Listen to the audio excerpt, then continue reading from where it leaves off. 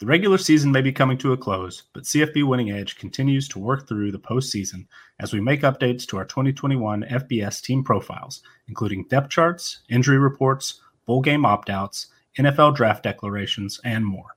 Become a Tier 2 Patreon supporter to gain access to our 130 team pages, which include player and coach ratings, team performance, bowl game projections, and more. Visit patreon.com/CFB Winning Edge to learn more and to sign up.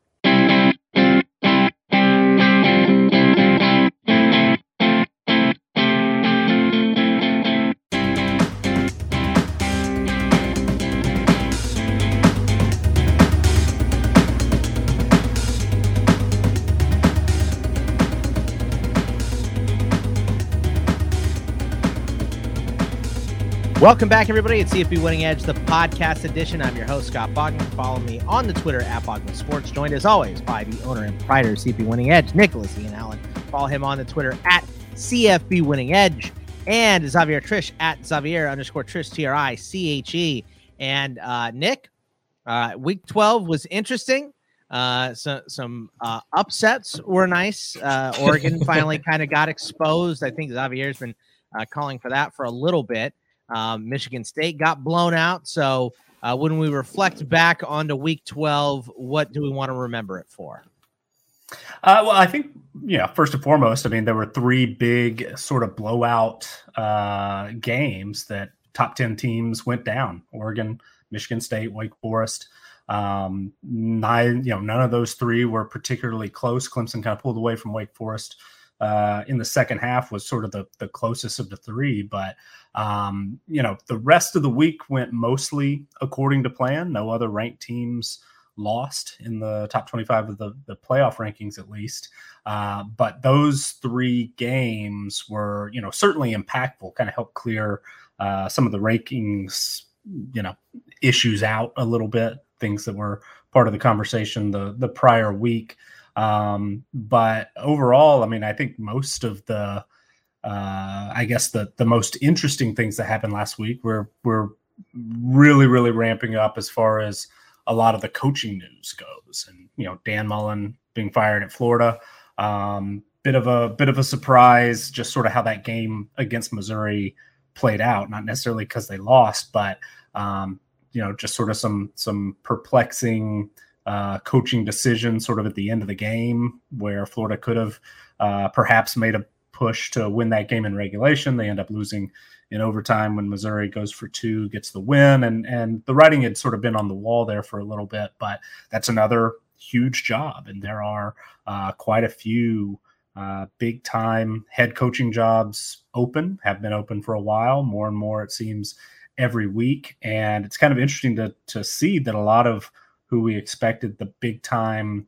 candidates in those jobs to be are kind of, we're seeing a lot of extensions. We're seeing talks of a extension for Mel Tucker at Michigan State. That was, of course, prior to last week, but, would expect that they'll try to get that done. Both sides hearing things this morning about Luke Fickell not, pursuing any of these jobs. There seems to be reporting to indicate that that's, a serious thing, that he would stay at Cincinnati. James Franklin at Penn State, another contract extension. So it'll be interesting to see sort of how all of these big time jobs play out. And then sort of, the rest of the, there are more and more openings, down the line as well. Troy fired Chip Lindsey. New Mexico State's going to make a change with Doug Martin's contract expires. UMass made a hire, and so we're going to see maybe more than in recent memory, head coaching jobs change over. So in addition to the games, which of course are, more and more impactful each week, we've got a lot of this off-field stuff going on that's going to shape the offseason and what 2022 looks like as well. Yeah, it's been interesting as far as the coaching carousel goes, right, Xavier? I mean, did you like you like the smack talk? So you like Drinkwitz just throwing Dan Mullen under the bus was amazing. Like, it was always great. The Jedi stuff, if you show kindness, and if you sow jackass, you reap jackass. I thought that was a great comment as well. So, Dan Mullen is a guy that is known to have burned some bridges here.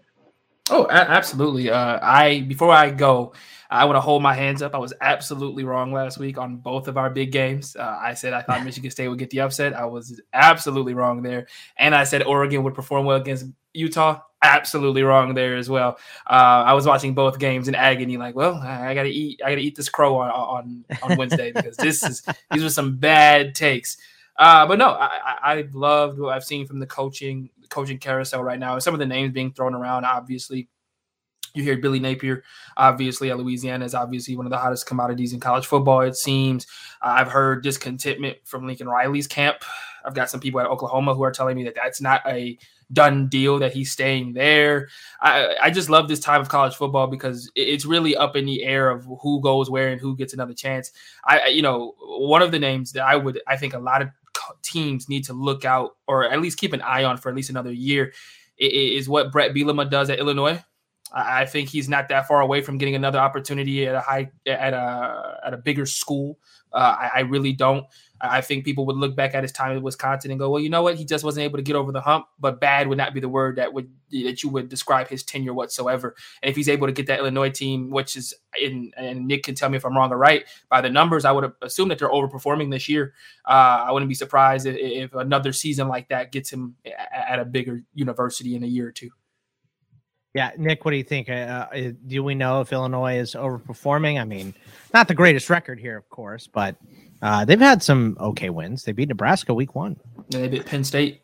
Yeah. Well, it's interesting. I wasn't expecting Xavier to bring up Brett Bielema, but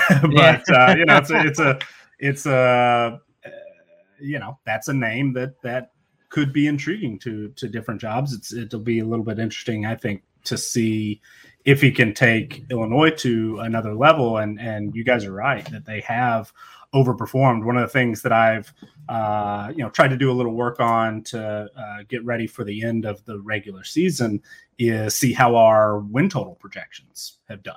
And I mean, I track all the numbers as much as I can, see how we're performing and all of that. And win totals is part of that because, the three of us got together a couple of times each week for, months going over each individual team and conference previews and whatnot. And, Illinois is one of those teams that we projected to go over, and they went over pretty quickly. I mean, the wins over Nebraska and Penn State were, of course, upset wins, and then everything else is, for the most part, gone according to schedule. So it's not like they've completely, blown things out of the water. They're not far over that posted win total from this summer, but they are ahead of schedule, you would say, in his first year. Yeah, they've been good. So, better with him, I would say, not good. So I don't want to put that on Illinois, but they've been better with Brett Bielema. But how did Week 12 go as far as the numbers went, Nick? Was it? Are we moving on up? We're moving down. Where are we going? It's sort of the same old story, and part of the reason why I am looking at those win totals. Maybe it might just be, to feel a little bit better about it because the against the spread numbers are just the same. I mean, they're a handful of games under 500 for the last month or so. It's been really pretty frustrating. But I put this in the sheet, and I wasn't sure whether or not I would actually say it on the show. But I said I'm basically, the way the numbers are performing is kind of like I'm the Scott Frost of against the spread projections. Because, if you look at Nebraska right now, they only have 3 wins, 1-7 in Big Ten play. But if you look at post-game win expectancy numbers and second order wins and things like that, we would have expected Nebraska to have 6.5 wins based on the way that they've played. They've, played well, played tough opponents. This season's been a difficult season for a lot of, computer projection models, a lot of folks out there, but just not enough wins. And last week was one of those weeks. We went 26-34-2 against the spread. That's 43.4%, which is, worse than our season average, but we're still well below 50%. And that's definitely not where we want to be as far as wins and losses go. The total numbers pretty good. We actually finished 500 on the dot last week in our overall projections because our over-unders went 35 and 27. So we were 61, 61 and 2 overall last week. And totals have been solid all year. They're 53.1% this season, 53.9% all time when we started doing that last year. And though, the against the spread numbers have been disappointing, like I said, sort of those underlying numbers are quite good. We're 12.83 in absolute error. I have mentioned the prediction tracker before. They've got over 50 different systems that they track. We would rank 9th, and only 3 of those 8 above us are not, the line, the midweek line, the what have you, or some sort of hybrid system of others that they track. We're right on line with SP Plus, who's one of the only systems. There are like 3 or 4 that are well known in the industry that are over 50% this year, and our absolute error number is percentage points even better than SP Plus, which is kind of interesting. We also have positive closing line value. We've got, I think it's over 70 points or something. Not a huge amount, but to be below 50% and to have some positive closing line value, I think is pretty good. Since we started entering the pick'em that collegefootballdata.com does, we're 3rd out of the 39 in absolute error. So, the numbers themselves, and I have said this before, and need to go back and actually run the numbers for the first 3 years that we did it. But I would assume that our absolute error numbers are the best we've ever done, but our against the spread numbers are the worst we've ever done. So it's really, frustrating to see a loss instead of a win, more often than not in that column. But overall, I've been tempted. You guys know I've been, whining, complaining in this segment for weeks and weeks now. I've thought about, all right, it's time to just scrap everything, build it over from scratch. But in a lot of ways, that's an extreme reaction. Yeah. But it's just, it's kind of like, I feel like hitting my head against a wall sometimes, but then in a lot of ways, there are some positives to some good things in place. Unfortunately, the all 3 agree have just been horrible this year. I also wrote in the notes here that the best bet in college football this season has been to fade our all 3 agree because we are at 41.3%. So if you were on the other side of that and just did the opposite of the thing that we have in place that's supposed to help us select our best projections, you would be at 58.7%. And if we did that, I would be jumping for joy. So to be on the wrong side of that is incredibly frustrating. And this week, we've talked in weeks before when we've had like 20 all 3 agrees. I'm like, man, that's way too many. We have 36. Oh my Lord. 36. There are 65 games. 36 of them are all 3 agrees. So, are we going to get back to even? We're 2-0 this week. This is a good chance to do it, right? Yeah, right. We're 2-0 on Maction, so we are on pace to go 65-0. So that means that means 36-0 on all 3 agree. We're gonna be sitting pretty. Or do you want to fade them because they've been at on the wrong side of 40% this year? So I don't know. It's I'm trying to stop myself from whining too much. I'm sure that gets really old. But in some ways, it's been a good season. In some ways, it was a good week last week. Just the wins and losses, which is what matters, which is why Scott Frost, was on the hot seat. Why, he's got to make some changes to his coaching staff. I got to make some changes to some of the things that I do to project these games because we need to win more. We're not winning enough, and that's in the name, right? So got to get some things figured out. Yeah, I thought you were gonna say. I thought Xavier and I were about to get canned on this show. I got to make some. He had to make some changes in his staff. I got to make some changes in my staff right here too. So, but luckily, we're okay. It's just changing the numbers a little bit here. All right. So moving on to week 13 here, Nick. let's dive in and just take a look and say, what are the lines that have you the most confused when you look at them for week 13? A lot of rivalry games, a lot of fun ones. And the funny thing is, you get into these rivalry games and these, quote unquote bowl games, Iron Bowl, Egg Bowl, Traditions Cup, all this stuff. You hear what everyone says: throw out the records, throw out the trends. It doesn't matter. Everything's on the line here. But usually these games always tend to play towards the trends anyway, just like every other week. But sometimes they don't. And that's when I think they get more publicized when there's an upset on these. But what do you look at and go, what are they thinking on these lines here, Nick? Well, so there weren't that many that just surprised me to think like, that line just seems so off, because even some of the ones that were where our numbers have a pretty big gap, there are some things that can kind of help explain why odds makers or the public might completely disagree. One of them, Washington State is a slight favorite at Washington. In a lot of ways, that makes sense. Washington State's been pretty stable. Washington has been super disappointing, and things just don't seem to be going well there right now. So it's understandable to me that game would basically be a toss-up. That's an all three agree for us, where we have Washington as basically a touchdown or more favored in all three models, but we can't quite capture some of the off the field issues and some of the just disappointing results that Washington has had, especially when, last week they were one of the, their loss, against Colorado, they had like a 90 something post-game win expectancy, and sort of the way we track things, that matters a little bit more than the wins and losses when we're trying to apply that to future projections and try to, future team performance expectations and things like that. But I understand why that line is different, why our projection is different.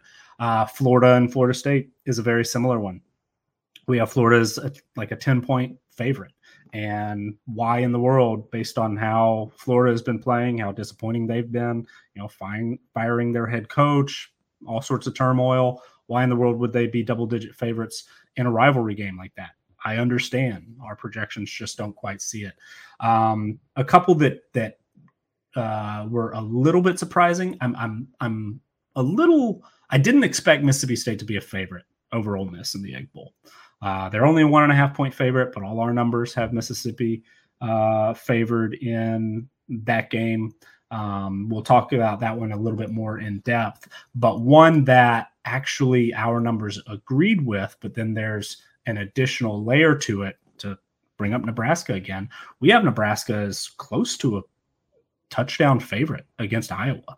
When our initial projections came out on Sunday, and actually we saw it weeks and weeks in advance. I think we talked about it when Iowa was playing Wisconsin, or right after they lost to Purdue. I mentioned like, hey, our numbers actually have Nebraska favored against Iowa, and that was when they were a top 10 team, and it's held.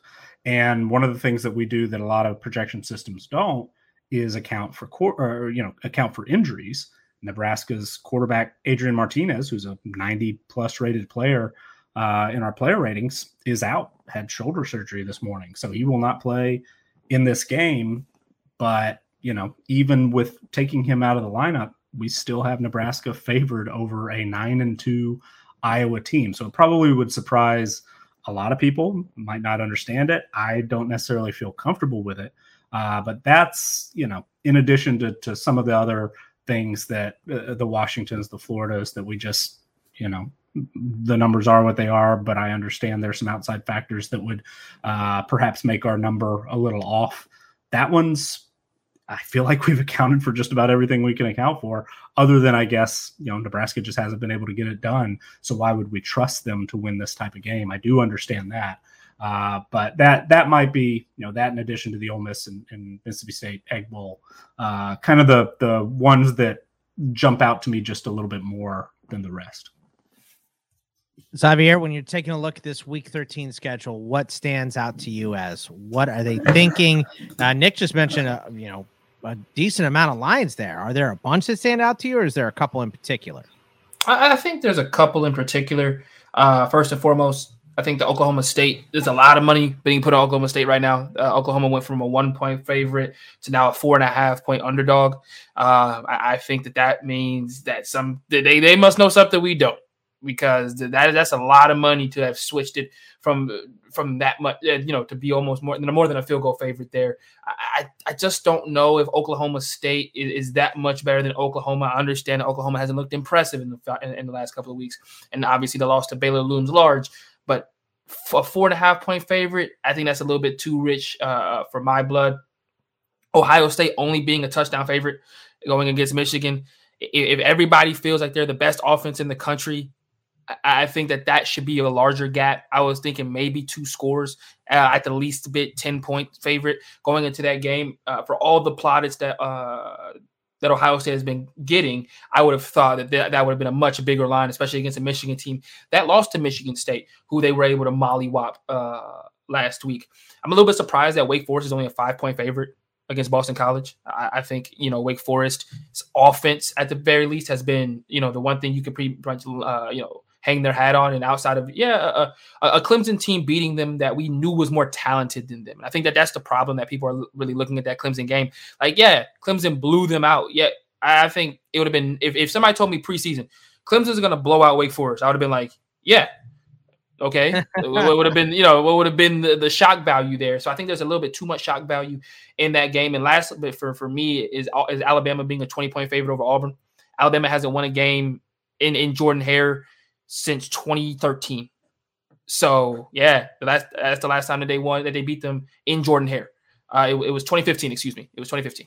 Yeah, I was gonna say 2013 was the kick 6, right? Yeah, they've won Auburn's won 3 of the last 4 games at Jordan-Hare. Okay. Mm-hmm. Yeah. And that one loss was 2015. So with that being the case, I thought it would be a little bit more of a closer line, understanding the history of Alabama's, unsuccessful trips to Auburn over the last couple of years. No matter what team Auburn, trots out there, and just kind of the unlucky nature in which Alabama has had at that stadium over the last, 3 of the last 4 years, or 3 of the last 4 contests in Jordan-Hare.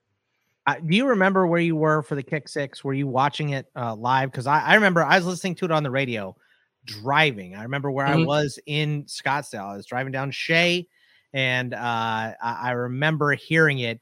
All right, they're going to try to return it. I remember that.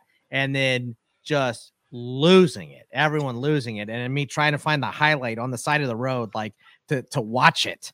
So, that was a lot of fun. Iron Bowl, always very, very fun. Great times to watch.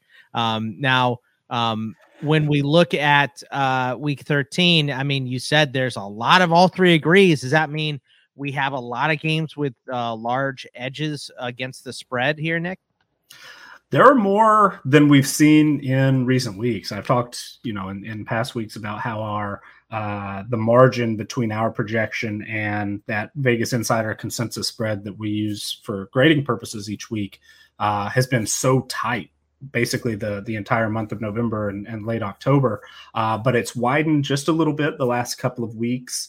And we had 7 of these games last week. We went 3-4 in those, brought our record to 52.1%, 63 and 58 on games where we have a difference of 5 points or more compared to that line. So this has actually been a pretty good spot for us this week. But yeah, there are more games here than usual. Nebraska being one of those, a little bit of a weird one, but we actually have close to a 6-point difference in our projection in the line there. We have Missouri plus 14.5 as being a pretty big edge against Arkansas. Washington, we talked about, is one. Liberty minus 3.5 against Army. Now that's a little bit tricky because Army just doesn't have, the talent profile in these types of matchups. So it's our model has been a little iffy on Army this year. Temple plus 12.5. That's been a team, unfortunately, week after week, We've been on Temple to cover some of these big numbers, and they just haven't. So them against Navy, similarly, we're probably underrating Navy the way that they play in that one, but we see a big edge as far as our projections go. Arizona State, we have is closer to a 25-point favorite instead of 20-point favorite against Arizona. It's been a little difficult to trust Arizona State recently, so I understand perhaps why that one's a little smaller than our projection. And then a couple that seem, maybe like there's an opportunity there, maybe a little value. FAU minus 3.5 this week against Middle Tennessee, and then USC +7 against BYU. I know BYU's got, of course, a much, much better record, but USC's talent profile, that's a game that they certainly could compete in, I think. And if Jackson Dart, who's now starting at quarterback, can perhaps give them a little bit of a lift there in BYU, I expect that to be a fairly close game. So we'll see how it plays out. Of course, USC is one of those teams without a head coach. You never know, how are they going to be able to show up in a game like this? But I think they at least should compete. So hopefully there's some, good results there. But we are seeing a little bit more in recent weeks where our numbers are showing a bigger gap in our projection and, compared to that Vegas line. All right. Well, let's dive in on week 13 here. And I see the first game that we have listed. The rubber match. It is a UMass against New Mexico State. Now, New Mexico State is a 6.5-point favorite, and 58.5 is the over here. I didn't expect to talk about this game, but I do know why we're talking about it. Yeah, Nick has a lot writing on this game right here. So, Nick, why don't you break UMass versus New Mexico State down? I just kind of put that on as a joke.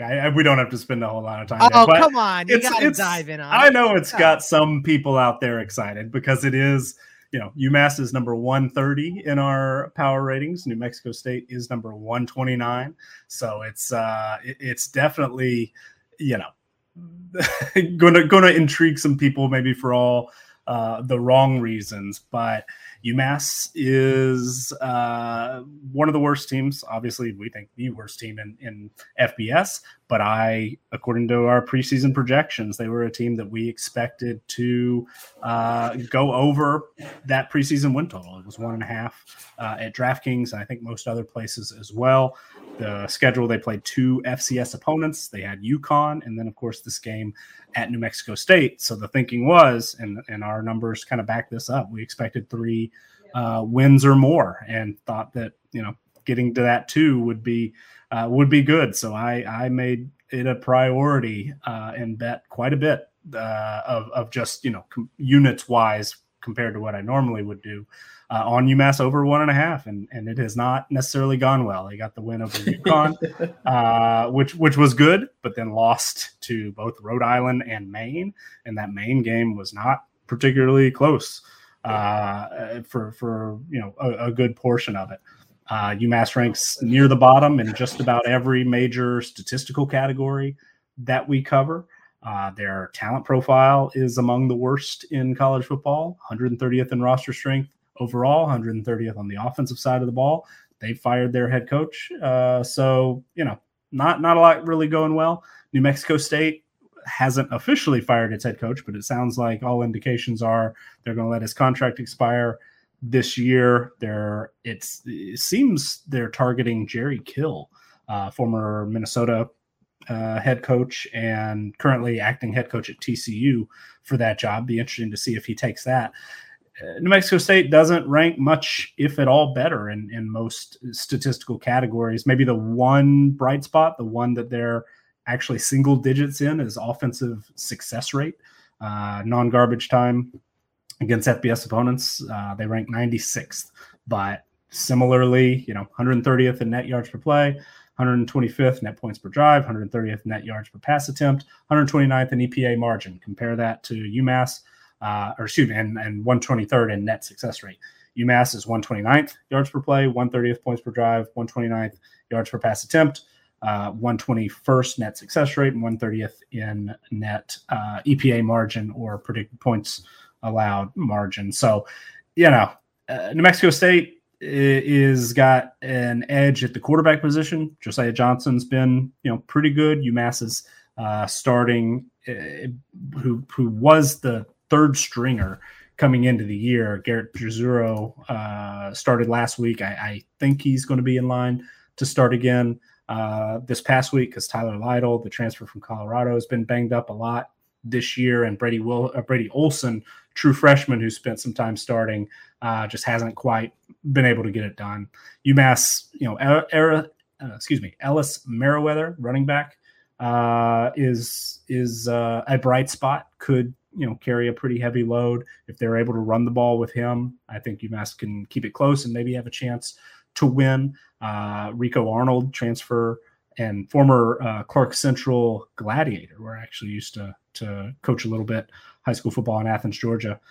Pretty good receiver there. Jermaine Johnson's been banged up, but he's been their primary receiver. UMass has some guys on offense that could potentially come up with a big play, but I think New Mexico State has just a little bit more upside. Juwan Price has been pretty impressive as a running back.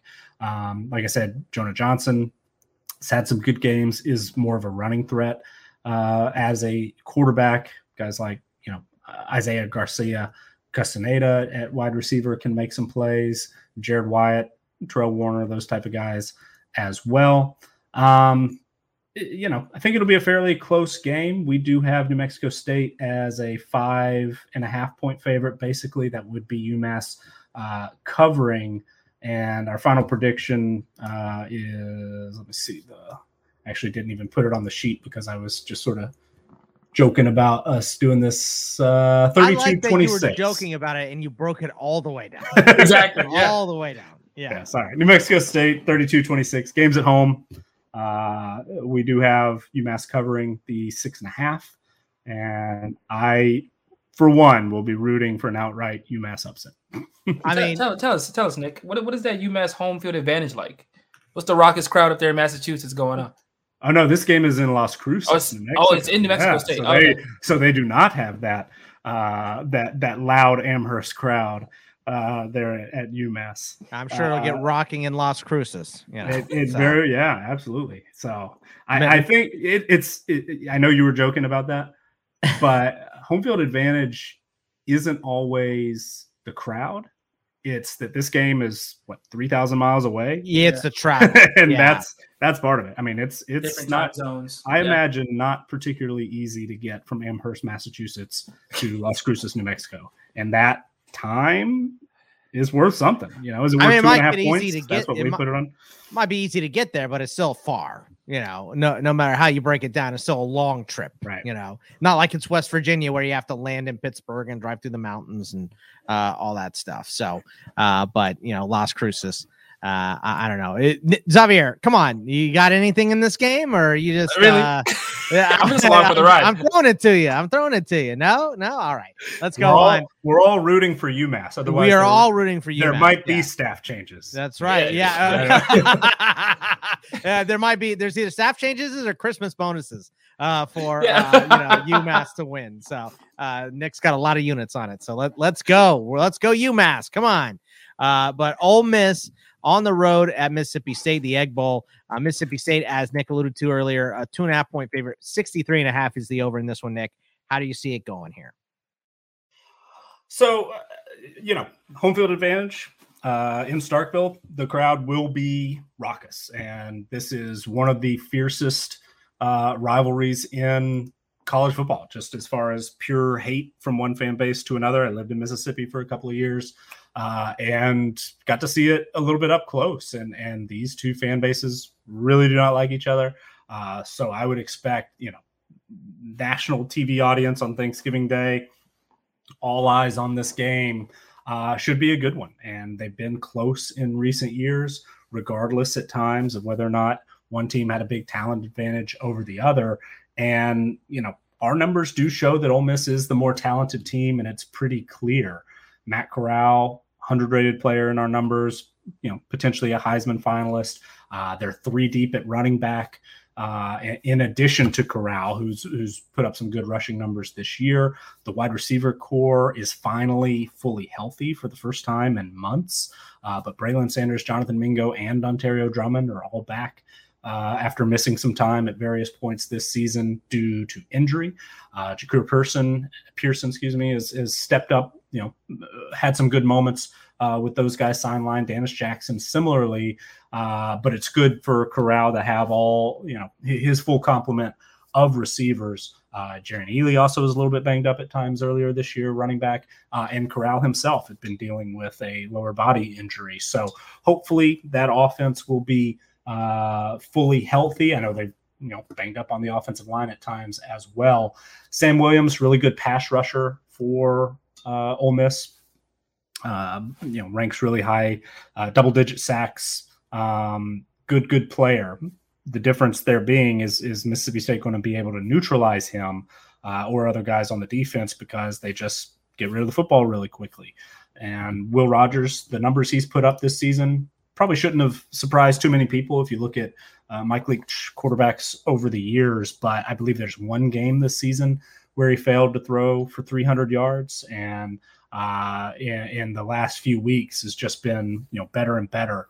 It seems like he's clicking on all cylinders. The offense is really working. It hasn't been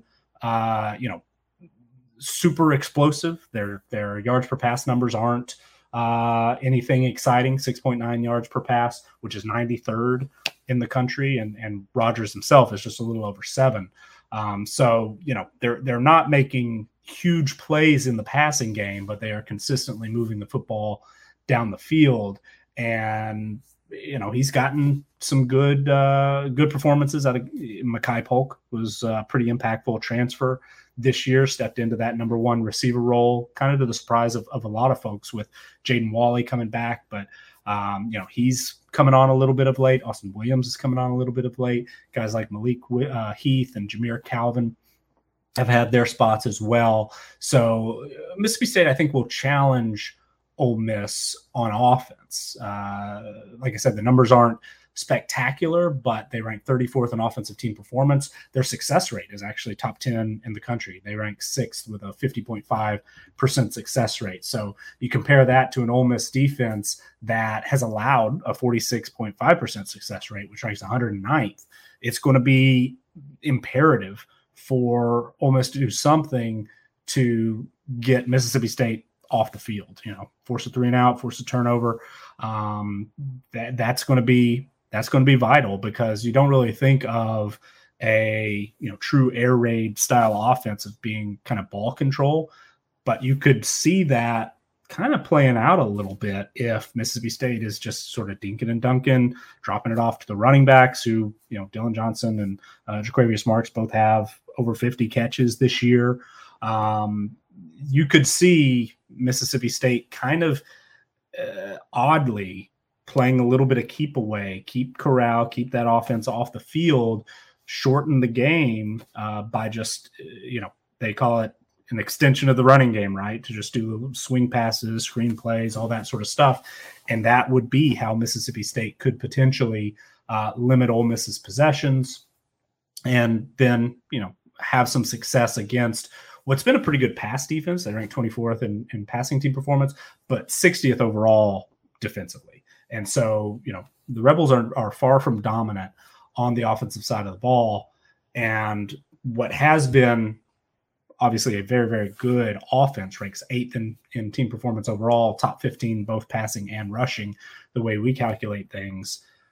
Is Mississippi State going to be able to limit that Ole Miss offense? Will they be able to play keep away a little bit? Our numbers think the Rebels should be favored. This is a wrong team favored situation for us. We have them as about a field goal favorite.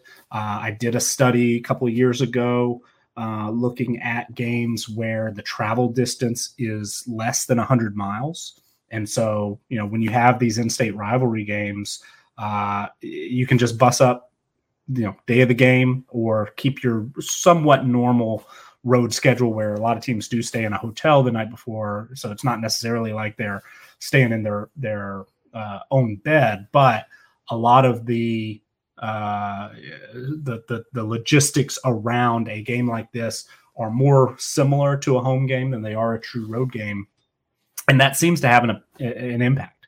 And teams in that situation, it does negate some of that home field advantage. So even though the atmosphere in Starkville will be, I'm sure, nuts, and this game has been crazy, we know in recent years some of the things that have gone on. But, there are some indicators. One, a roster strength advantage.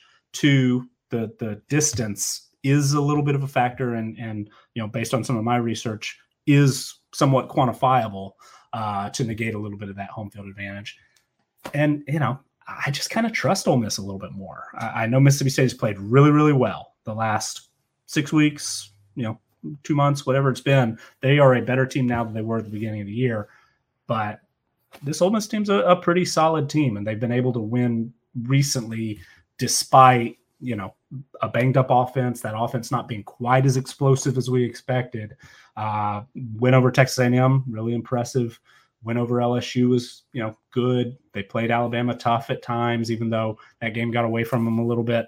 I think Ole Miss is a better team, and I think they'll win this game. Xavier, what do you think? You got Ole Miss or Mississippi State in the Egg Bowl?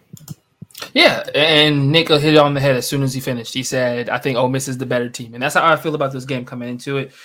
I feel like Ole Miss is a more complete outfit than what Mississippi State's going to bring to the field. As Nick alluded to, Mississippi State doesn't have a running game. Or obviously in a Mike Leach system, a running game is not really indicative of what they want to do. In some of the wins that they've had this year, it's been Will Rogers having to throw the ball 42 54, 47 times. And I just see, like, if that's what has to happen on Saturday, they're not going to win this ball game because, Nick was talking about, Mississippi State playing keep away.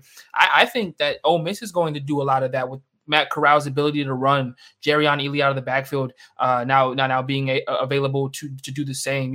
I think that they have a running game that they've leaned on a little bit more than I think people would have realized coming into this year due to all the receivers' injuries this year. So I think that they have an opportunity to be able to go up like 21-7 and then just control the game. Whereas I feel like with Mississippi State, the great things about that air raid offense and the great things that come with it are your ability to dink and dunk. But at the same time, when you do have a lead and you play in that kind of offense, it's the complete opposite. You can't really hold on to the football for that long because you're throwing it down after down after down. And you don't really have that surefire, we're going to keep the clock running, right? On a 3rd and 4 where if you get the 4 or not, you just want to keep the clock running. Who's to say that they don't sit there and try to drop back pass and they throw a drag route across the middle of the field? He drops it, clock stops, Ole Miss gets the football back. But I just think that, and for Ole Miss, they can be hyper-focused on this game, not looking towards anything. There's no SEC championship in mind, nothing of that ilk. Heck, but they are ranked 9, or what were they ranked this year? I think they are ranked in the top 10 after yesterday's CFB playoff. Either that or the top 15. I couldn't remember off the top of my head. But they're 9. They're 9? Okay, cool. Yeah. So this will be the highest finish for them since the Sugar Bowl, 4 or 5 years ago? With Bo Wallace and company. I think that was the last time that they finished this highly. So they have that to play for. And we all remember what happened. I think the last time that they were ranked or a team came in this highly ranked, and that was Mississippi State. But I like Ole Miss. I think that they figured out their offense throughout this year. Them getting all of their receivers back this week is just going to be an extra headache for that Mississippi State defense, who has shown the inability to really stop the run against Auburn. That's really what got Auburn going. Tank Bigsby had a really good day against them, and if it wasn't for Auburn's offense literally hitting a wall, and their defense forgetting how to play defense, they would have lost that game pretty handedly. So I think that when we look at Mississippi State, they've had some impressive performances. But even in a lot of their impressive performances, their defense has been completely lacking and just been non-existent. So I like Ole Miss in this game. I think that they're going to, win it pretty handedly. And I mean, for all intents and purposes, we hear what we talked about at the beginning of this episode with the whole coaches situation. If this is Lane's last game, he's going to want to go out with a bang. I don't think it'll be Lane's last game. I've heard speculation and rumors. I don't think he's going anywhere. But if it were to be Lane's last game, Lane's going to want to leave Ole Miss with a dominant Egg Bowl victory. I think those are the same people that throw Mike Tomlin into rumors. It's just they attach Lane Kiffin to every single opening because he has moved so often. That's very true.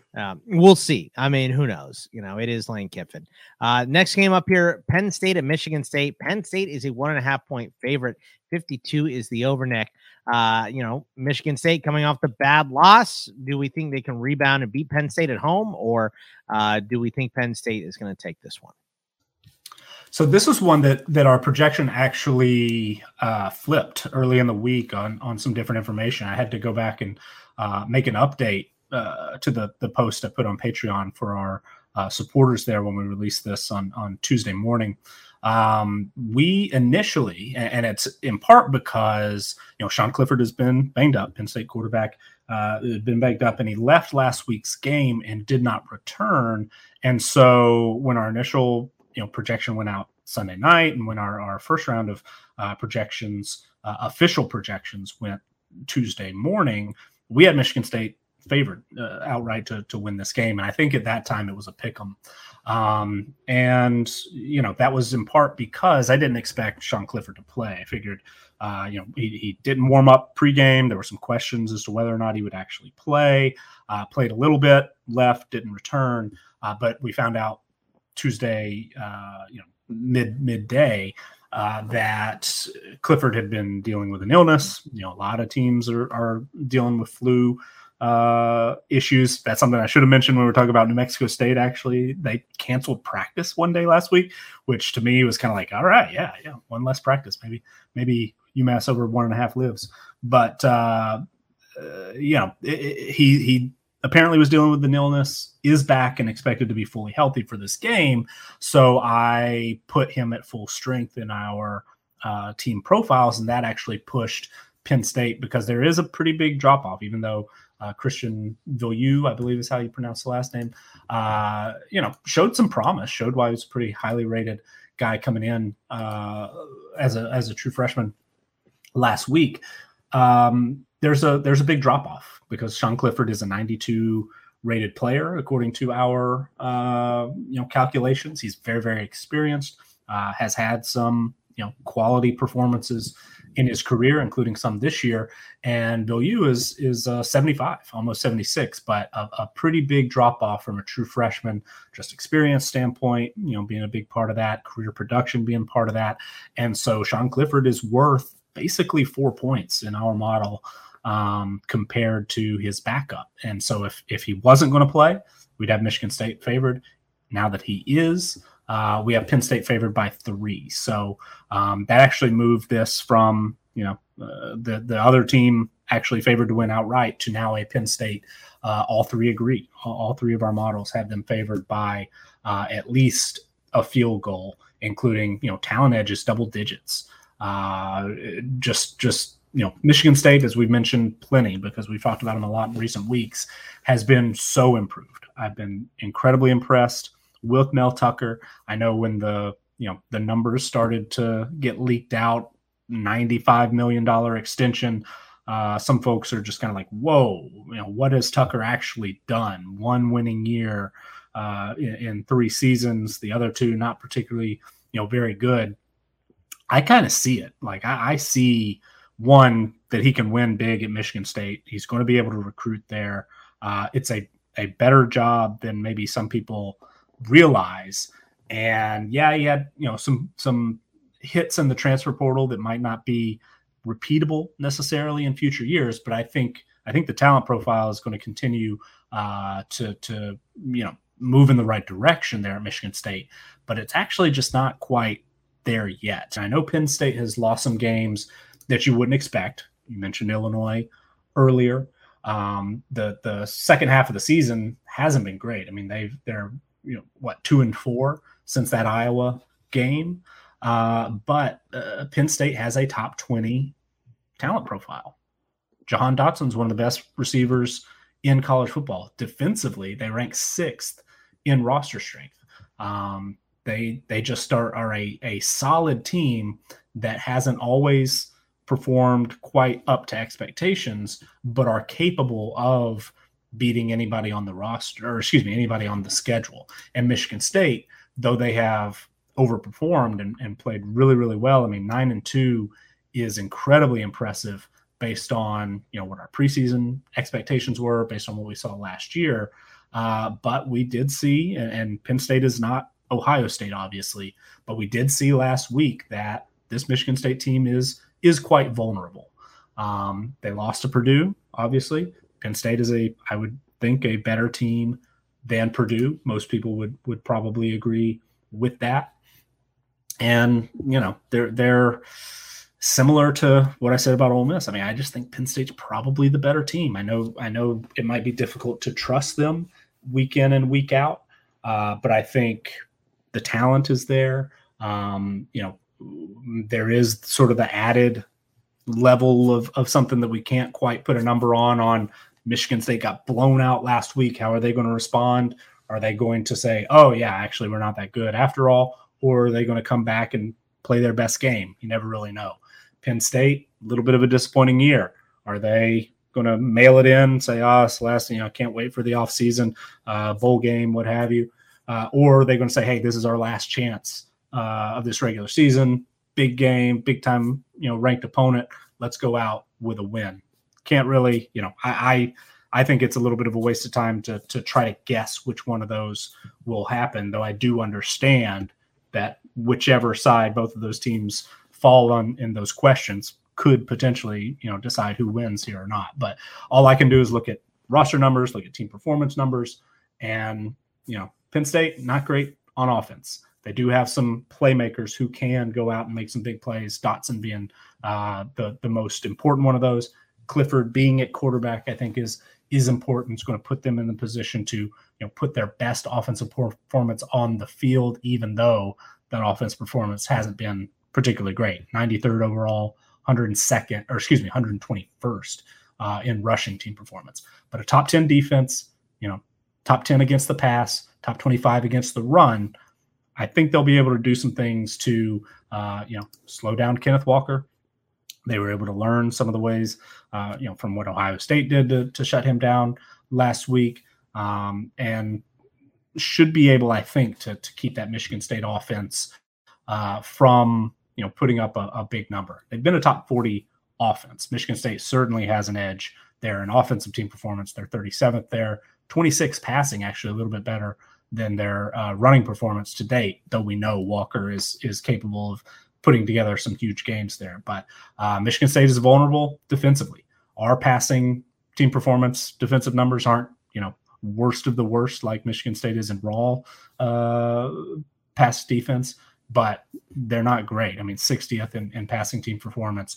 I think Penn State's going to have some opportunities. Dotson, could put himself in the first round discussion next spring's draft. We'll see if he can go out in the, Big Ten play with a bang here. So we've got it a pretty close game. 29-26 is the sort of new score. We had it originally Michigan State 28-27, but once Clifford was in, flipped it around a little bit. 29-26, Penn State winning and covering, and all three agree.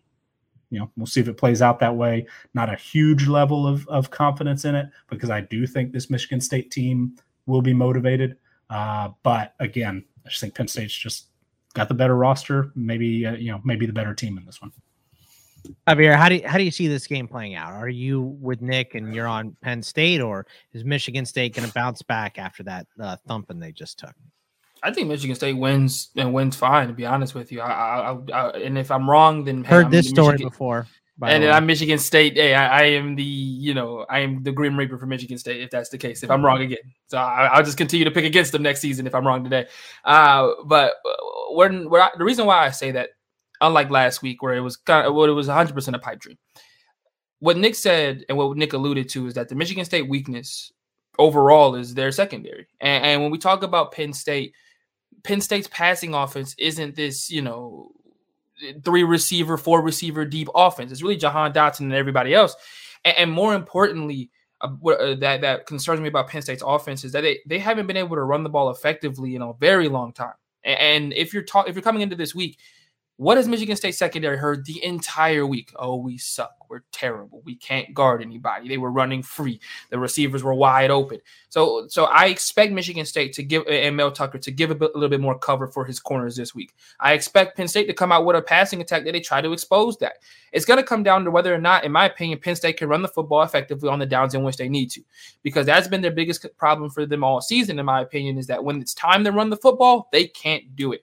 I was trying to find a game in which they ran for 100 yards or they had one player run for 100 yards. I didn't find one over the last 4 games. I don't know if I was clicking too fast or what, but it doesn't shock me to see that their inconsistencies go with the fact that their running game is wildly inconsistent, and that you're going to put the team or the offensive production on the back of Sean Clifford, who has never been known as a prolific passer. On the flip side, I think Michigan State got cute last week. Perfectly honest with you. I think when you play an offense like Ohio State, you feel like you have to keep up with them rather than keep the ball away from them. And also on top of that, they ran into a buzzsaw. And I don't think that Penn State has nearly as good of a defense collectively as what, Ohio State was able to try out there last week. I think Michigan State gets back to what they're good at, which is running in between the tackles. I don't know what they decided to do last week, but they wanted to run stretch plays and allow those freakish athletes on the edge like Zach Harrison to run after him. That was not a great decision. Was not great play calling from the OC last week for Michigan State. And I think they get back to what they do well, and that's running in between the tackle with Kenneth Walker, allowing him to get as many body blows in the first, second, and third quarters, and allowing Peyton Thorne to throw on what is typically running downs. 2nd and 4s, 2nd and 5s, not, going out there on 1st and 10 and 2nd and 10 and being like, you know what, Peyton Thorne, you're a drop back quarterback. Sometimes he can be, but that's not where his bread and butter lies. His bread and butter is made off of that play action, where it allows him to give him multiple options to either run off of the roll or pass the football. That is where he is really doing, to Hayward and company. That is where he's allowed to be his best. I think they get back to that this week. And I think that, like I said, I think that you see a concerted effort from Michigan State's defense to not get bludgeoned for a second week. Like Nick said, I think there is an added motivation where for an entire week, you have been a meme, a GIF, and an ESPN topic of conversation for an entire week. It's one thing to have a porous game. It's another thing to get mollywopped on national television, where it was 49-0 by midway through the third quarter or at halftime or something rather like that. It was some ridiculous number. Like that is unacceptable. And those are the kind of things that you can teach away from, and so I think Michigan State this week wins. Like I said, if I'm wrong, call me the Grim Reaper for Michigan State football, at least. So the Grim Reaper. I think you're the Grim Reaper, but we'll see. We'll find out real soon. How about Penn State we just did that. How about the Iron Bowl? Alabama at Auburn. Bama is a 19.5-point favorite. 56 is the over here. This is one that Xavier picked, but I mean, we had to talk about this game. There's so many rivalry games this week, and there's so many. I'm actually looking through all of the names. I was not aware of how many different names there are for some of these, but this one is the obvious one. Iron Bowl, Nick. Bama big favorites here, but like Xavier mentioned, it's hard playing at Auburn for anybody. So how do you see this game going? Yeah, and I guess I just have a short memory. I get so wrapped up in the current season, and then I'm pretty quick to look ahead to the next season that history, I guess, slips past me now. It didn't used to. I used to be kind of a college football historian in a lot of ways, but I was surprised when Xavier brought up how often Auburn had won at Jordan-Hare Stadium against Alabama. It just didn't quite sit with, I just didn't quite remember it that way, but he's absolutely right. This has been, one of those throw out the records kind of games in a lot of ways, because Alabama consistently is in the playoff discussion, national championship discussion. Auburn is very talented, often, has a lot of great seasons, but they've been a lot more up and down, less consistent.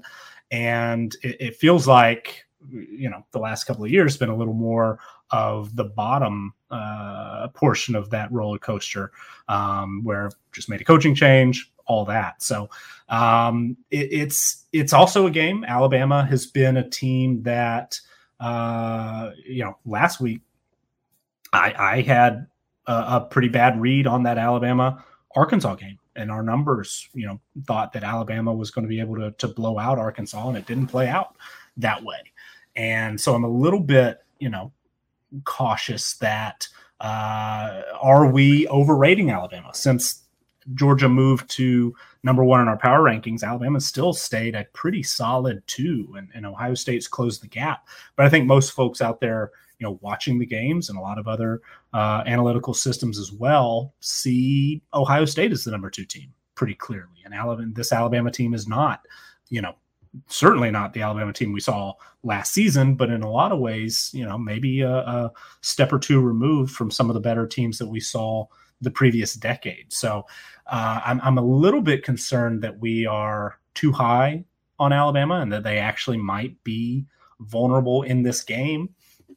That being said, we do have Auburn to cover. So I guess, if we're going to be wrong to still be within or if we're going to be wrong on Alabama not being quite as good as we project, then, I guess we're still on the good side of a pretty big number here.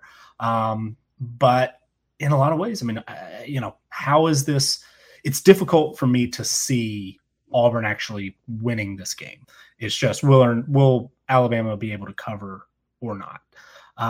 Because, Alabama's got one of the likely Heisman finalists at quarterback. Bryce Young has been excellent.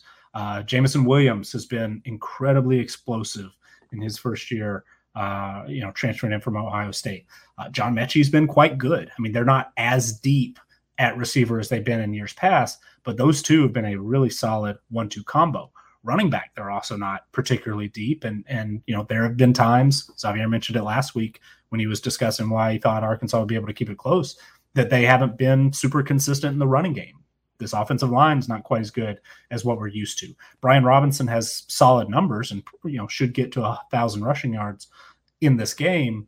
But they're really, really thin at that position behind him. I have a couple of season-ending injuries. The top backup, Trey Sanders, is finally, looking healthy after dealing with his own injuries the last couple of years. But they're just, they are not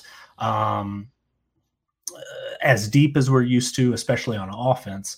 And defensively, they're solid, but this is not, the Alabama defense of the mid to early 2010s. They've got some elite players, of course. Will Anderson being first and foremost.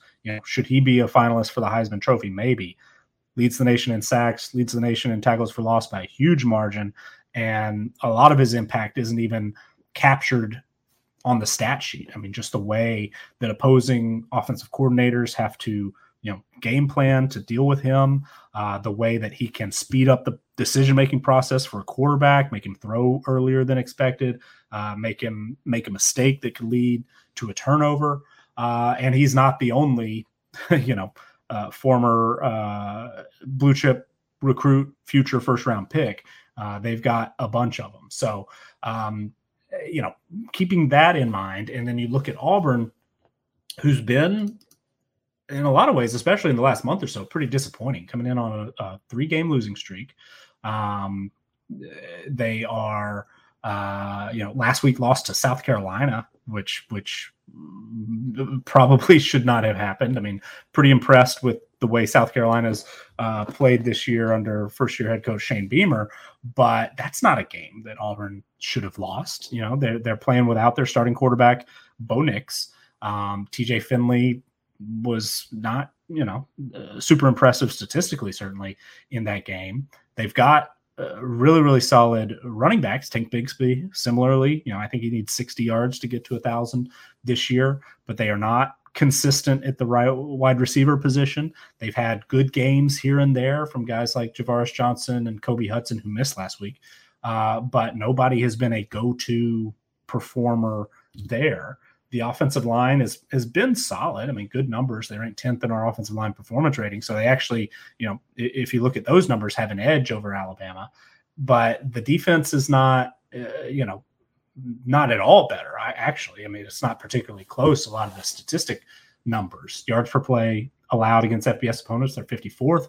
Points per drive, 56th. Yards per pass attempt, 73rd. 74th in success rate. Pretty good in EPA per play. They're 22nd, but Alabama in all those categories are better. 13th yards per play, 22nd points per drive, 36 yards per pass. 20th in success rate, 19th in EPA per play. So Alabama has the better defense, has the better quarterback, has the more talented roster. This is just, if for whatever reason there's some Auburn magic that you can't really account for. And I don't necessarily see it. I mean, I haven't been super impressed with Auburn. They are a talented team. They are, there's every reason to think that they won't get blown out, but are they actually going to be able to win this game? I just don't see it unless something goes really, really wrong for Alabama, or unless we're just too high on Alabama because we're, counting some past performance that doesn't really reflect what the current makeup of the team is. But I think this is a game that, Alabama is going to win. Auburn certainly could cover. 36-20 is our final score projection. So that would be within that, 19-20, 3-touchdown line, whatever it will be by kickoff. But yeah, I just think Alabama's going to move to 11-1 and get ready for that SEC championship game next week.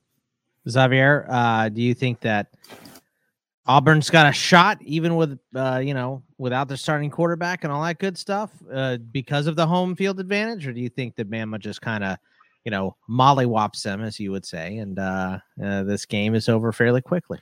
I'll be honest. Okay, so I could build an argument for Auburn, and I think I'm going to do that. I think that's going to be fun. So the last time I was at the Iron Bowl as a fan or as a photographer at that time, similar situation. First year quarterback. That at that point it was Mac Jones. This time it's Bryce Young. The only difference is Mac Jones hadn't had the same experience level as Bryce Young has had. However, if you look at Bryce Young's performances on the road this year, I want you to focus on that statement. On the road, he's only had 3 real road games because their only other road game was to Miami, and that was a neutral site game. He's played at Florida, wasn't a great game. At A&M, wasn't a great game, and Mississippi State. That was the only impressive performance he's had on the road this year. So if you're looking for a trending theme here for Bryce Young, it's when he's on the road, he is a guy you can get at. He hasn't shown an ability to play at a hostile environment, at the peak of his powers, like maybe we've seen, and what better way, more hostile environment is there than right up the road, in Auburn, where you're going to hear everything under the sun when he plays in that game on Saturday. And on top of that, it's a very hostile environment for Alabama in general. And Nick Saban, as I've said, has not had great success there over the last 2 times he's been there, and 3 of the 4 times he's been there most recently. On Auburn's side, you've got them. I think that they've actually figured out something that they should have been doing all year, and that was get the ball to Tank Bigsby as much as possible. There was a sequence there in like the middle of the season where they thought Bo Nix was the second coming of like Marcus Mariota, and they decided to let him drop back the pass for 30 times in a game. And I was like, hey, you've got this all SEC running back behind you. There were rumors that Tank midway through the season was so disgruntled he thought about putting his name in the transfer portal. That was something that was going on there. So it got iffy there for a second, and I think with Bo Nix downturn down the end of as the end of the year has come along, you've seen Tank Bigsby get more and more touches, and you've seen how good he can be. And everything that Nick has said, everything that Nick has alluded to, is why you do to at least pick Auburn to cover. Why? Because they don't have their starting quarterback, because their defense has been awful, because Alabama on paper is so much better than them. We've said that in every Iron Bowl. Outside of the Iron Bowl where they had Cam, and how long ago was that? Like, let's just be genuinely honest with ourselves. How many Iron Bowls have we come into and gone, Auburn and Alabama, these 2 teams are about the same? Very rarely, if at all, especially in my lifetime, especially over the last decade plus. So I think that when you look at this game, you obviously Alabama's the better ball club, but there is some type of magic that happens at Auburn, and I don't get it. I've never understood it. I don't know if this is retribution for that one fan deciding to poison Toomer's corner. I don't know what it is. Too much damn Bama in me. I don't know what it is. But when they go down there, they make dumb mistakes. We talk about the kick 6. How about the last time they were at Jordan Hare and Saban decides that, okay, right before halftime, I'm going to try a 57-yard field goal with a kicker who can't kick. And then they end up losing the game by 3. And then Mac Jones throws 2 pick sixes in that game, which I think that's the most pick sixes he threw his entire Alabama career. So what is it to say that Auburn doesn't somehow put some magic together, it wouldn't shock me. Let's just put it that way. It wouldn't shock me if Auburn's in this game come fourth quarter. I expect Alabama to win this game, but I've expected them to win every time they go up to Auburn, and they've only done it once in the last 4 attempts. There you go. I'll just say more. You put it together. I'll say more than magic. I would say that this line is just big. That's it's fair. A big line. It's almost 3 touchdowns. So, if you think it's going to play a little closer, because what did I say at the beginning of this? It's rivalry week. Throw out the records, throw out the statistics, all of that stuff. That's what people say. I mean, they don't say magic, Xavier, but they say, they say it's a rivalry game. I'm not picking on you. I'm just saying magic, I mean, we're dealing in numbers here, Xavier. So magic. Hey, I understand, but I've seen some crazy things happen in that stadium once against my Georgia Bulldogs. It's magic. There's no numbers that can quantify the amount of crazy things that have happened in that stadium against teams that they have no business being in games with. Curse of the Bambino, right? I mean, I was going to say, what is it with the in Major League Baseball, St. Louis Cardinals voodoo magic or something? Auburn's got a similar. I don't know if somebody cooks a meal pre-game, so they've got something going in the week of the Iron Bowl that just for Alabama. Saban's got to hate going down there right now. He just has to. I think the fact is these guys get up for the game. They play a little hard, they try a little hard, they practice a little harder. It's just a different game, and you should and at this level, you shouldn't need a rival to get you up for the game. It should be. Look, we're playing at a high level and we should be practicing the same way every week. They're just not, they're just not. And I think that's the big thing. You got one more thing to add there, Nick? One last point or I guess question for you guys. And Xavier made a great point about Auburn's recent history at home in this game. Brian Harsin wasn't the head coach in any of those. Does that change things? I mean, this is his first game going up against Alabama, first game in a rivalry of this magnitude, at least as a head coach on this stage. What? No, and I'll say this because he doesn't know any better. This isn't a guy who's been beaten up by Alabama year after year after year. This isn't a guy who you like the fresh blood. I like it because he doesn't know any better. Who's to say he doesn't go first play flea flicker? He doesn't know any better. He could. Their season is categorically over outside of the bowl game that they'll play in a couple of weeks. There's no SEC championship on the line, and this is the most dangerous version of Auburn when there's nothing to play for because they haven't. It's a dangerous team when you have nothing to play for, but all you have to do is spoil Alabama's possible chance to get to the playoff, which would make Auburn fans nothing but happy. If they go first play flea flicker, I will believe in magic. How about that? So, yeah, first play flea flicker, I will go. I will absolutely believe in magic, especially the Xavier magic at that point. Let's go to Bedlam, Oklahoma at Oklahoma State. OK State is a 4-point favorite here, Nick. The over is 50.5. How do we see this one playing out here? This might be the most difficult game of the week for me to kind of wrap my head around. I mean, if folks out there have been listening to us week after week, you know that Oklahoma has been a team that we've been very, the model, our projections have been very high on. I personally was a lot higher on them coming into the year, and they've been a little bit disappointing. More often than not, they've been able to escape with wins, not always super impressive. But I do think that this Oklahoma team is still a solid team, still, a Big 12 title contender, certainly, and a team that's capable of winning a game like this. We do have Oklahoma State favored, and Oklahoma State is a team that our preseason projections, I was a little worried at how high we were on Oklahoma State. There were times in the summer where they were a top 10 team in our model. They ended up being like a top 15, top 20 team. I don't remember the exact number off the top of my head. But, I was a little concerned about that because my personal opinion of Oklahoma State, just sort of looking at, recent years, the offense hasn't really changed very much. Spencer Sanders hadn't been super consistent or overly productive. Wasn't sure what the running back situation was going to be. Was there a number one receiver on the roster? That type of thing. Were they going to be able to play up to that level? I didn't quite believe it, but the defense has been excellent. I mean, statistically speaking, one of the best defenses in the country. In fact, number 2 in our team performance numbers overall, behind only Georgia. I mean, they're 3rd in yards per play allowed against FBS opponents, 2nd in points per drive, 5th in success rate allowed, 2nd in predicted points added per play, number 2 in rushing team performance, number 3 in passing team performance. I mean, they've just been excellent defensively, and they've had enough offense to win 10 games. You know, the offense still is not spectacular. It's not particularly explosive, not putting up huge numbers. They're 66th in offensive team performance, 100th in rushing team performance, 36th throwing the football, but they've done enough. Sanders has been, solid enough to get the job done more often than not.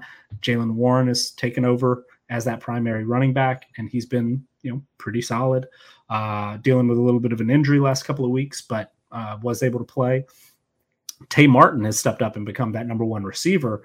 The depth at that position is not super great. The offensive line hasn't played all that well. 60th in O-line team performance. A couple of guys have been in and out of the starting lineup with injuries, but they've been good enough to get the job done. And a lot of it has to do with that defense. And normally you would think, okay, Oklahoma, we think of as one of the best offenses in college football, so it'll be certainly the toughest test Oklahoma State has faced, and that might be true, but we talked a lot of it last week that this Oklahoma offense is not quite playing at that elite level that we've seen in recent years. They're 14th in offensive team performance, 27th passing, 52nd rushing.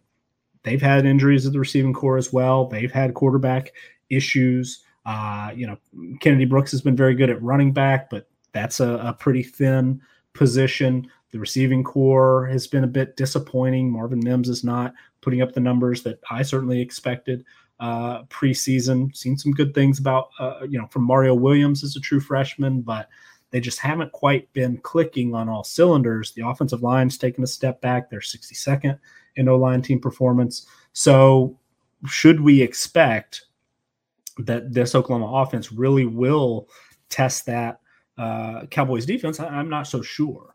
Xavier's brought up the defensive issues a lot when we've talked about Oklahoma this year, and I expected them to bounce back. I expected them to be, a top 20 type defense, and they absolutely have not. They ranked 69th in defensive team performance, 98th against the pass, 30th against the run, which is, at least if you're trying to think of what, even though Oklahoma State's not necessarily got great rushing numbers, I think Oklahoma State would want to be able to try to run the football this week, make that a little bit of a priority. So maybe that matches up, decently well. But as a whole, they just haven't been super impressive. I mean, the big 5 stats that I often cite, the best one for Oklahoma has been success rate allowed, 41.3% in non-garbage possessions against FBS opponents. That's 58th nationally. The other rankings, EPA per play, 74th, points per drive, 79th, yards per play, 84th, and then yards per pass attempt, 99th. So they've given up just big plays through the air, statistically speaking. So, will Spencer Sanders be able to connect on a big pass play to Tay Martin? I mean, the statistics show there's probably a decent shot of that happening, especially when you consider that Oklahoma secondary hasn't played particularly well and has really been banged up. DJ Graham's a guy that was injured last week, didn't return, not sure if he'll be able to come back. A lot of other guys who've missed time are working their way back into the starting lineup, but will it really pay off this week? Will they be able to get back and perform at a level that expected coming into the year? Haven't quite seen it yet, and they're running out of time to convince people otherwise. So it's pretty even matchup, I think. Oklahoma does have a talent edge, pretty big talent edge in this game. 15.9 points according to our projections, if talent were the only factor involved. Even the stats only model, which takes into account performance the last 3 to 5 years, would give Oklahoma a slight edge as 3-point favorites. But like I said at the very beginning, when we factor in everything, coaching, this year's performance, Oklahoma State we do see as the favorite, and it is at home in a rivalry game like this, we'll have a home field advantage for sure. But our numbers are on Oklahoma to cover, and factoring in the talent edge and the stats model makes that an all three agree for us. My confidence level is not high. Oklahoma has been a bit of a disappointment this year, as much as, you know, a 10-win team can be a disappointment. But similar to some of the other games, you know, I think just looking at the roster, that this is a game that Oklahoma should win. And I know that there are other models out there that disagree. I've seen some really, really good ones. Parker Fleming, who I've mentioned several times on this show, has got some excellent statistical breakdowns with just about every number you could possibly want. And I believe he's got Oklahoma State in that projection as about a 10-point favorite. You know, that model's performed really quite well so far this year. So I certainly understand why some would expect that Oklahoma State can win this game and cover it relatively easily, win by a touchdown or more. But just sort of the way I look at things, and we talked about that this year, maybe haven't had a great read on Oklahoma, but it seems still like this is Oklahoma's game to lose. And I can understand why, Oklahoma State could get it done. But I know we have Oklahoma State favored, but I wouldn't be at all surprised if Oklahoma wins outright on the road. So we've got it, 29-28, something like that, as our final 30-29. Oklahoma State getting the win, but Oklahoma covering. Something in that range certainly could be right, but it also wouldn't surprise me if maybe this is a chance. I know I've said it plenty before, so probably sound like a broken record, but maybe this is Oklahoma's chance to get right and keep themselves in the Big 12 title hunt, and then depending on what happens elsewhere, maybe even get back at least in the conversation and for a playoff spot. Xavier, why does Oklahoma State win this game? Because I know you're going to contradict Nick, because you guys have been going back and forth on Oklahoma all year long. I don't know that I'm really allowed to have an opinion here because I'm such an Oklahoma hater, but hey, Oklahoma State beat us too. So, it doesn't really matter to me who wins this game. I would prefer that Oklahoma doesn't win it, but I honestly don't really care. So I know you're going to pick Oklahoma State, so let's hear it. Yeah, because Oklahoma is the big brother that doesn't ever reach up to the lofty goals that are set for him. That's why Oklahoma loses this ballgame, because Oklahoma is a team that this year let's just be perfectly honest about Oklahoma football this year. In big games, they have played maybe the best half of football by any team in America against Texas. Yeah. Outside of that, they've played very pedestrian in big games this year. West Virginia earlier on in the year, 16-13. What a slugfest. Then, like I said, they played the best half of football against you guys in football this season, but they haven't put a full game together in a quote-unquote big game yet this year for me that would constitute me having any confidence with them coming into this game. They played Iowa State last week, and they kind of just, were able to get across the line. They beat them 28-21. Iowa State makes a late push in the fourth quarter to make it close, but nothing about that game was impressive. Once again, Caleb Williams has a very, middle of the road performance. If it wasn't for a running game that featured, Kennedy Brooks running for 115 yards, they may have lost that game by more. On the defensive side, Brock Purdy gets injured, so Hunter Deckers comes in, throws a touchdown and throws an INT just to, talk about the defense not being that great. You're allowing a backup to come in and at least put up a touchdown in that void. And what Nick said really is why I'm picking Oklahoma State in this game is the fact that Oklahoma State is solid. And all year, I understand the identity of what Oklahoma State is, really tells me that this team is starting to really click on all cylinders. Like, let's just talk about what's happened since their loss to Iowa State midway through the year.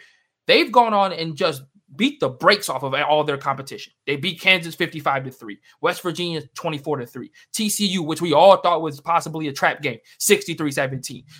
Texas Tech on the road, 23-0. They have been what I felt Oklahoma should have been, which is here's these lesser competition teams.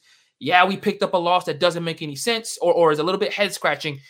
let's get back to what we do well, and let's run off these games and make ourselves a viable option for the playoff. And that's exactly what they've done. And they do it with we talk about platoon swaps in hockey, and that is a platoon swap at the running back position. Don't get twisted. They ran for 350 yards against TCU. 4 of their running backs, and Spencer Sanders makes 5, ran for 50 plus yards in that game. Like, that is a running attack that is starting to work on all cylinders. And against Oklahoma, I'm just not convinced with that defense. I would say maybe if Oklahoma has shown better against a Baylor offense I think all case in point is very one-dimensional, then I would be more confident. But Baylor ran for 250 yards against Oklahoma. And that is concerning if you're an Oklahoma fan against Oklahoma State, who has one of the better rushing attacks in the Big 12. They're not going to have to change what their style of play is. Spencer Sanders is going to allow to be, the kind of the game manager in which he's done this year, taking a step back, not trying to pass the football as much now that he's lost Tylan Wallace and Chuba Hubbard, and they're going to run the football down Oklahoma's throats all game. And I don't know if Oklahoma actually can do anything to stop it, because I haven't seen them stop it against a good running attack last week in Baylor. So who's to say that they're able to stop a better running attack, in my opinion, in Oklahoma State coming up this week? On top of that, this game is at Oklahoma State, and I think that has something to do with it. That is definitely a home field advantage for them. The Pokes are going to be out slapping those paddles against the pads on the side of the field. It's a very hostile environment, and to what I said about Bryce Young, this is Caleb Williams' first hostile environment since having to come in against Texas. If we're being honest with ourselves, outside of the neutral side anyway. Oh, exactly. Yeah. And outside of the Baylor game where he underperformed, right, to the point where they had to bring in Spencer Rattler for a drive. So I'm picking Oklahoma State because Oklahoma, I always say, and this reminds me of kind of Oklahoma under Bob Stoops. They were this highly touted team, and then they'd have a loss on their schedule that made no sense. It just made absolutely no sense. And eventually it would end up compiling to maybe 1, or maybe 2, and maybe 3. And then they'd play in the Sugar Bowl at the end of the year. They'd win the Big 12, but they'd play in the Sugar Bowl. But the Big 12 just wasn't, couldn't compete with them at that point. The Big 12 is now able to compete with Oklahoma. And I think we'll see that on Saturday. Oklahoma State has everything to play for. I think if they beat Oklahoma on Saturday and they beat Baylor in the Big 12 championship game, you got to put them into the playoff. Outside, if Georgia beats Alabama, I think you got to put them in at that point. That gives them 2 ranked wins or 2 wins against top 10 teams. And especially if they're able to do it impressively, you got to put them in, especially with them sitting at 7. That's in prime spot for them to get put in at that 4 seed. So Oklahoma State has everything to play for here. And I think that they start that, that Oklahoma State train of, hey, a 1-loss conference champion probably deserves to get in at this point. Yeah, I mean, we'll see what's going to happen there, but this game is going to be fun. This is going to be a late night game. I love when it's a late night too. Yeah. It makes I feel like it makes those big moments bigger when it's under the lights. But last game we have here, we got to go with the game. Ohio State at Michigan. Ohio State is an 8-point favorite, 64.5. I will say that Michigan is the best team against the spread this year. They're 9-2. They've had a good year. They have tried different things on offense, which is not something that they've been willing to do in the past, Nick. So I'm not saying that it feels like this would be an enormous win for Michigan if they could pull it off. I kind of thought going into this year, the only way that Harbaugh was going to keep his job was to win this game. No, I don't think so much. If you beat the spread in this game and you make it a game, I think Harbaugh is staying because Michigan has had a fantastic year. But how do you see this one playing out, Nick? No pressure, just the game. Yeah, I mean, it's certainly the one that we'll all be watching and biggest in that series that we've seen in several years now, based on how Michigan's been disappointing, haven't been able to really put up much of a fight against Ohio State in the last few years. And this looks like the best Michigan team, their best shot at it in a while, even though as good as Ohio State has been recently, coming off one of the more impressive performances that I've seen this season, certainly the way they handled Michigan State. this is an Ohio State team that is a legitimate national championship contender, maybe the best matchup if you're trying to say who could knock off Georgia, who could perform well against that Georgia defense. To me, Ohio State's right now seems like the best team built the best way to do that. But you got to get there first, and they'd have to get past Michigan.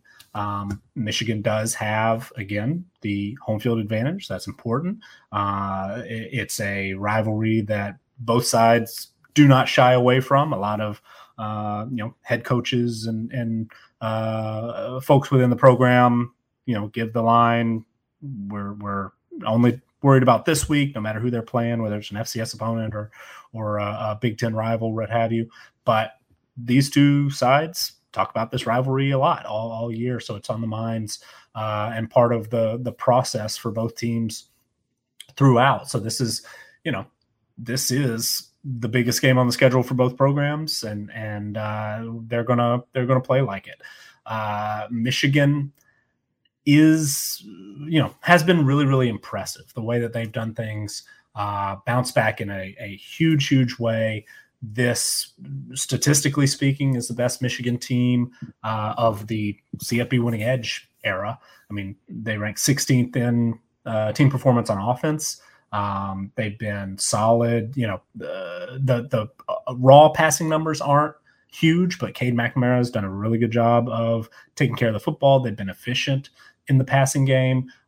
They've got, a really, really good set of running backs. I know Blake Corum's been banged up, hadn't played much recently, but Hassan Haskins has been really good. We saw Donovan Edwards step forward and have a huge game as a receiver with 10 catches over 100 yards last week, playing up to his level as a really, really high 4-star, fringe 5-star running back who just hasn't gotten super involved a lot this year because Corum and Haskins have been so good. But obviously they've got depth there.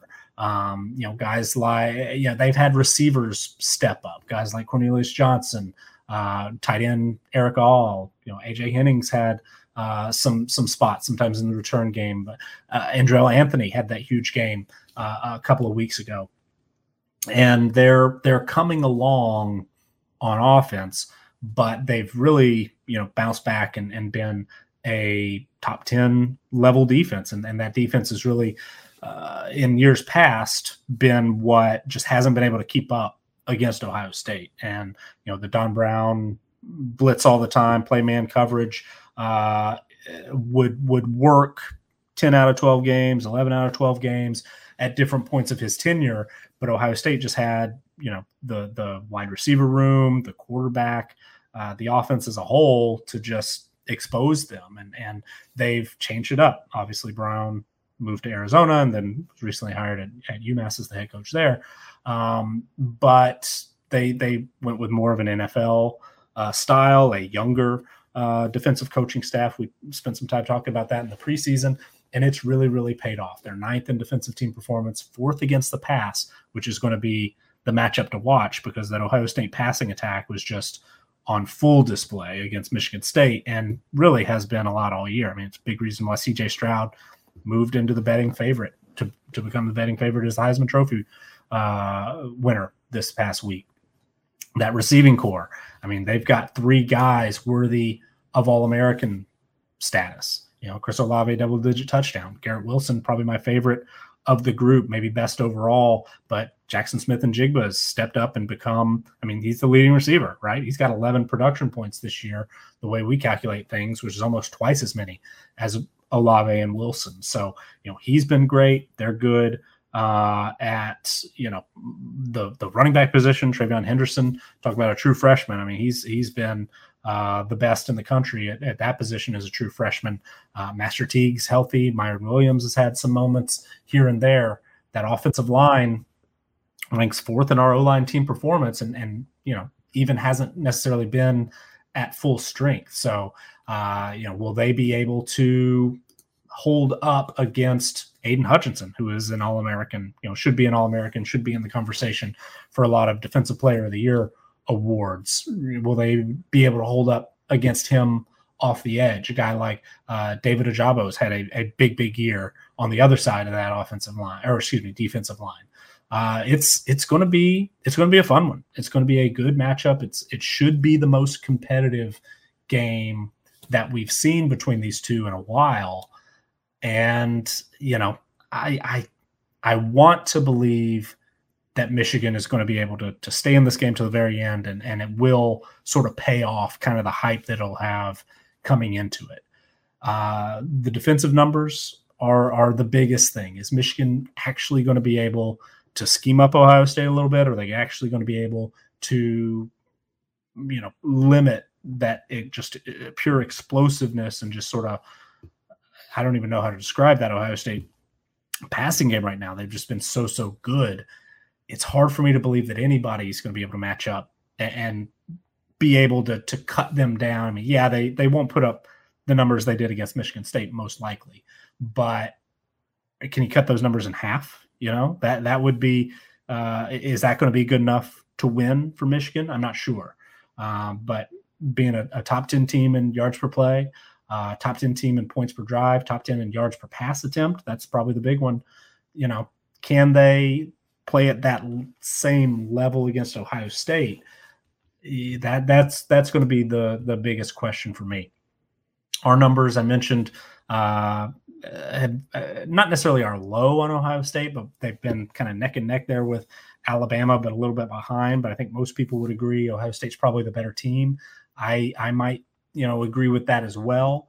Michigan, we've mentioned a lot that the talent profile isn't quite what it was. They're outside of the top 25 looking in overall roster strength, offensive roster strength, defensive roster strength, but they played like a top 5 team, and they've moved into, based in large part from that team performance this year, which is 4th overall. They've moved into 6th in our power rankings. So, you would think number 3 versus number 6, really, really close matchup, but that top 3 in our numbers of Georgia, Alabama, and Ohio State, there's a little bit of a gap there between them and the rest of the group. So we actually do have Ohio State favored not only to win, but to cover by 8.75 points is our official projection. The talent edge number is bigger, 9.5 on the side of Ohio State, and our stats only model has it at 8.08. So based on the official projection this week, when we release that to our patrons on Tuesday, this is an all 3 agree. Ohio State to cover by 8 or more in all 3 projection models. So it should be the closest and most competitive game that we've seen in a while. And I do think we will see, a Michigan team that can slow down Ohio State a little bit. But I just think that this Ohio State team is really, really playing like a top 2, certainly top 3 team in the country. And there's still just a little bit of a gap between Ohio State and Michigan from a roster standpoint and really from an on-field standpoint as well. I mean, this offense has just been, really, really good recently, really difficult to stop. And it's kind of a, I'll believe it when I see it. So our final projection here is 34-25. That actually, I don't know. I guess I can get in line with that. The number, the projected total, the over under from the odds makers is 64. So I could see it maybe being a little bit higher scoring. But Ohio State to win by 9 or more for this one seems about right. Xavier, is this the year? Is this the year that Michigan gets it done, or is Ohio State going to beat him into the ground again? I would like I would like to see it. Personally, I grew up a Desmond Howard fan, so I have a little bit of a rooted interest in Michigan in this game in particular. And what I think that if Michigan were to win this game, and that's kind of how the line I'll go down right now, they're going to have to play the game like Oregon did it earlier in the year. And I know a lot of people look at that Oregon game and go, oh, well, Ohio State's offense wasn't necessarily clicking like it is now. I feel like that narrative has been tossed around a little bit too much, and it's not necessarily true. In that game, the top 3 receivers all had 100 yards plus. In that game, they rushed for over 120 yards. The only difference was CJ Stroud threw for 484 yards. The only difference in that game was an interception that he threw. That was the sheer only difference in that game that changed the complexion of that changed the outcome of it, right? And so when you look at it in that regard as how well that offense clicked, and you look at the other end and you go, well, Oregon ran for about 200 yards, right? But Anthony Brown didn't have an amazing day in the office. He threw 17 of 35, 236, and 2 touchdowns. I think in that game, what Oregon did such a good job of is they had long sustained drives. The time of possession was almost 50-50 in that ball game. And on top of that, they had 27 first downs, which meant that they kept drives going. They kept drives ticking. And I think that if Michigan wins this ball game, that's what they're going to have to do. The biggest thing that you want to stay away from when you play Ohio State is the avalanche effect. That is, you get 2 drives, they score, you turn it over, they score. That's what you keep away from when you play an Ohio State team, or when you want to play an offense that's this potent. If you go score for score with them, you have an opportunity to at least maybe get a stop. Maybe they find out, maybe they get a false start on first down and it throws the rhythm off of their offensive drive.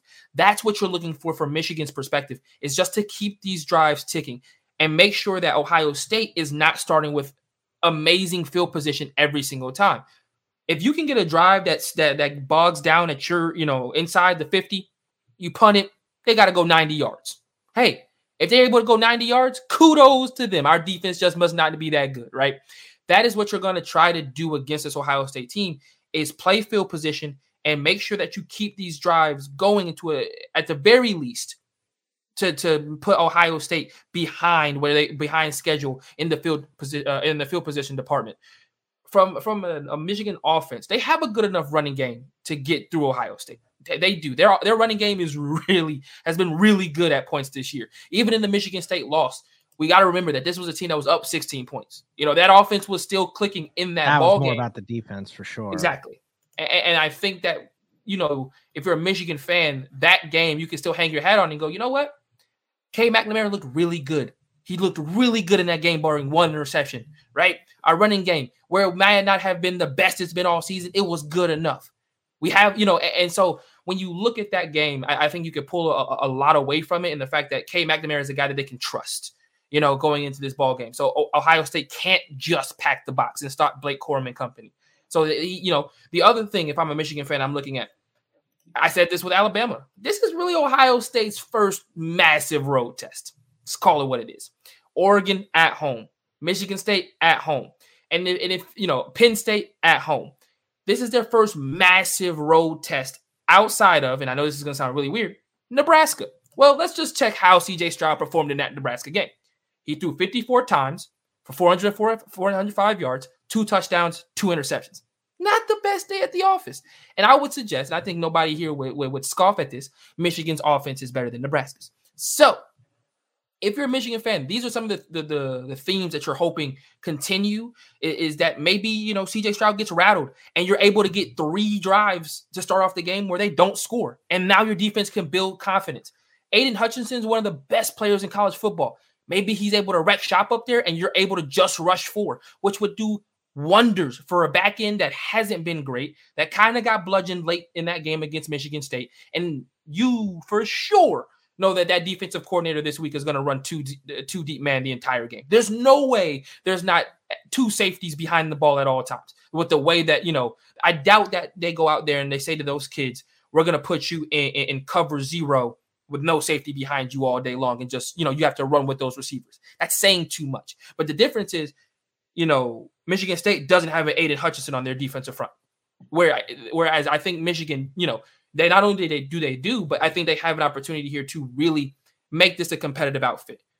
Obviously, and I'm saying all this because we hear all about the Ohio State, but I think that Michigan has more of a chance. I think people are giving them credit for, and I think that they, at the very least, will compete on Saturday. I still am going to think Ohio State's going to win this ball game because I think they have enough in the tank at the end, and I think their running game, not their passing game, is going to be what ends up being that separation factor. Because if their running game has become so much more of a fixture of their offense than when it was when they did lose to Oregon back in the second week of the season, right? Travion Henderson, Master Teague, and those guys have gotten rolling over the last 5-6 weeks. And that, in my opinion, is going to be what separates them, is their ability to run the football when they need to. But I think Michigan State is in this game. I've got Ohio State winning, but it's going to be a good game. I think it's going to be close, and we're going to have another classic on our hands versus, Ohio State essentially just making themselves the number 2 team in the country by blowing them out of the water. I mean, it's going to be a fun one. It always is every single year. So lots of rivalry games this weekend, lots of fun. But Nick, give us the breakdown on the all three agree. Take a deep breath before you get it, because I know there's a lot of them this week. So give us those in the wrong team favor, and we will be on our way. Yeah. First, because it's quicker, wrong team favored. We mentioned, I think, all 3 of them. There are only 3 this week, and the margins are pretty close. But we have Ole Miss favored to win outright in the Egg Bowl. We have Nebraska, which is a weird one, I know, looking at the records and with Adrian Martinez out. But we do still have Nebraska favored over Iowa, and then Washington. Also a weird one. It wouldn't surprise me if all 3 of these end up being losses, but we still think Washington is a slightly better team. We've been wrong on Washington a lot, but against Washington State, we'll see how that one shakes out. The all 3 agree, 36 of them, which is the most we've had by double digits probably. So we'll see how it all works out. We are 1-0. Western Michigan minus 3.5. We got that one. We also got the season win total on Western Michigan last night. Happy with that. 2 games on Thanksgiving. San Jose State, we think, can keep it within a touchdown against Fresno State. And then Ole Miss is an all 3 agree as well. Texas minus 3. Been bad for us recently, but we're on it again. Eastern Michigan plus 8.5. New Mexico plus 16. Missouri plus 14.5. I do actually kind of like that one. South Alabama plus 18.5. We've been too high on South Alabama a lot in recent weeks. So keep that in mind. Colorado plus 23.5 against Utah. Might just be too many points. TCU plus 15. North Carolina plus 5.5 against NC State. Washington again. Georgia Tech plus 35.5 against Georgia. We'll see. Maybe Georgia just sort of, ramps down a little bit in the second half, keeps that within 5 touchdowns. Who knows? Ohio State minus 8 is 1. Texas Tech plus 14.5. UConn plus 32.5. Florida minus 2.5. Don't feel great about that one, but yeah, we talked about it a little earlier.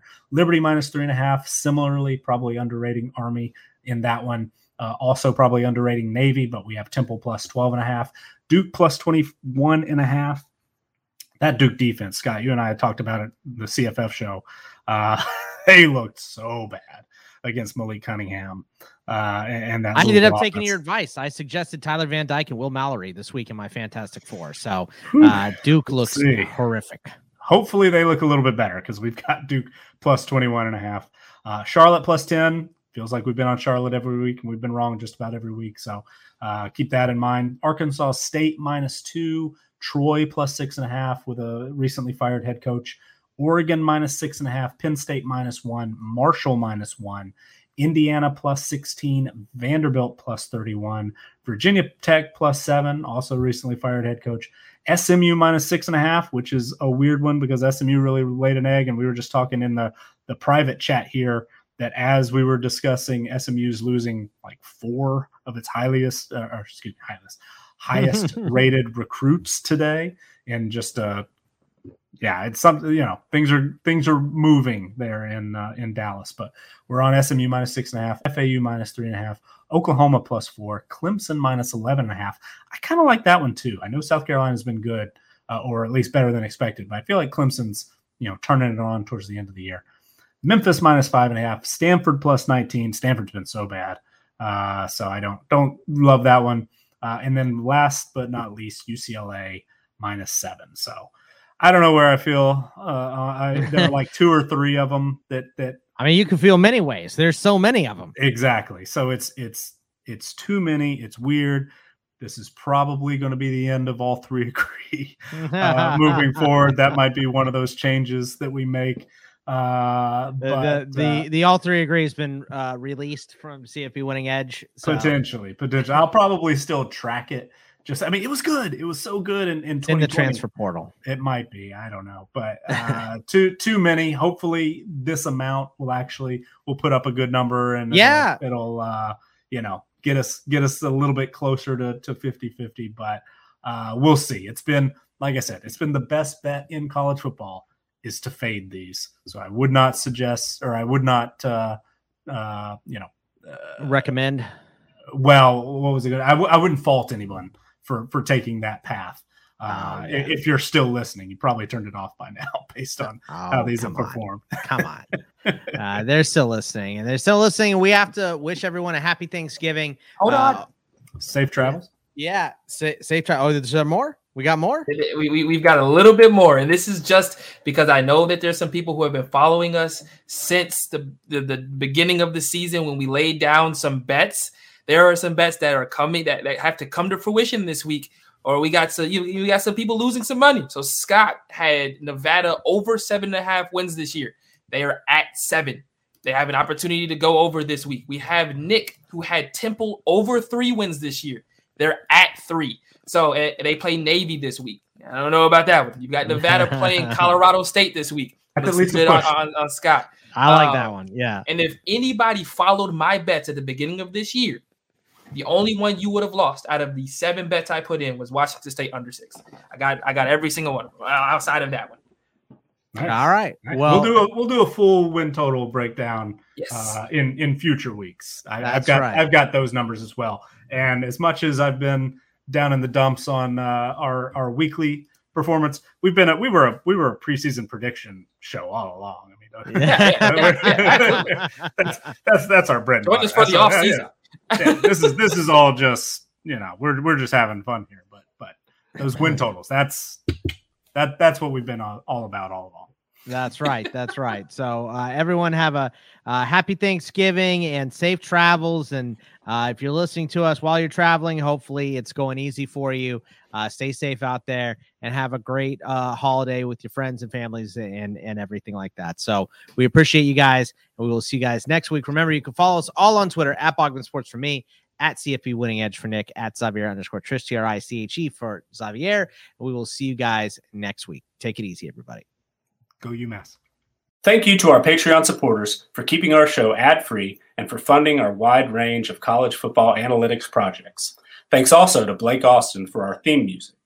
To learn more about CFB Winning Edge, visit patreon.com/CFB Winning Edge or follow us on Twitter at CFB Winning Edge.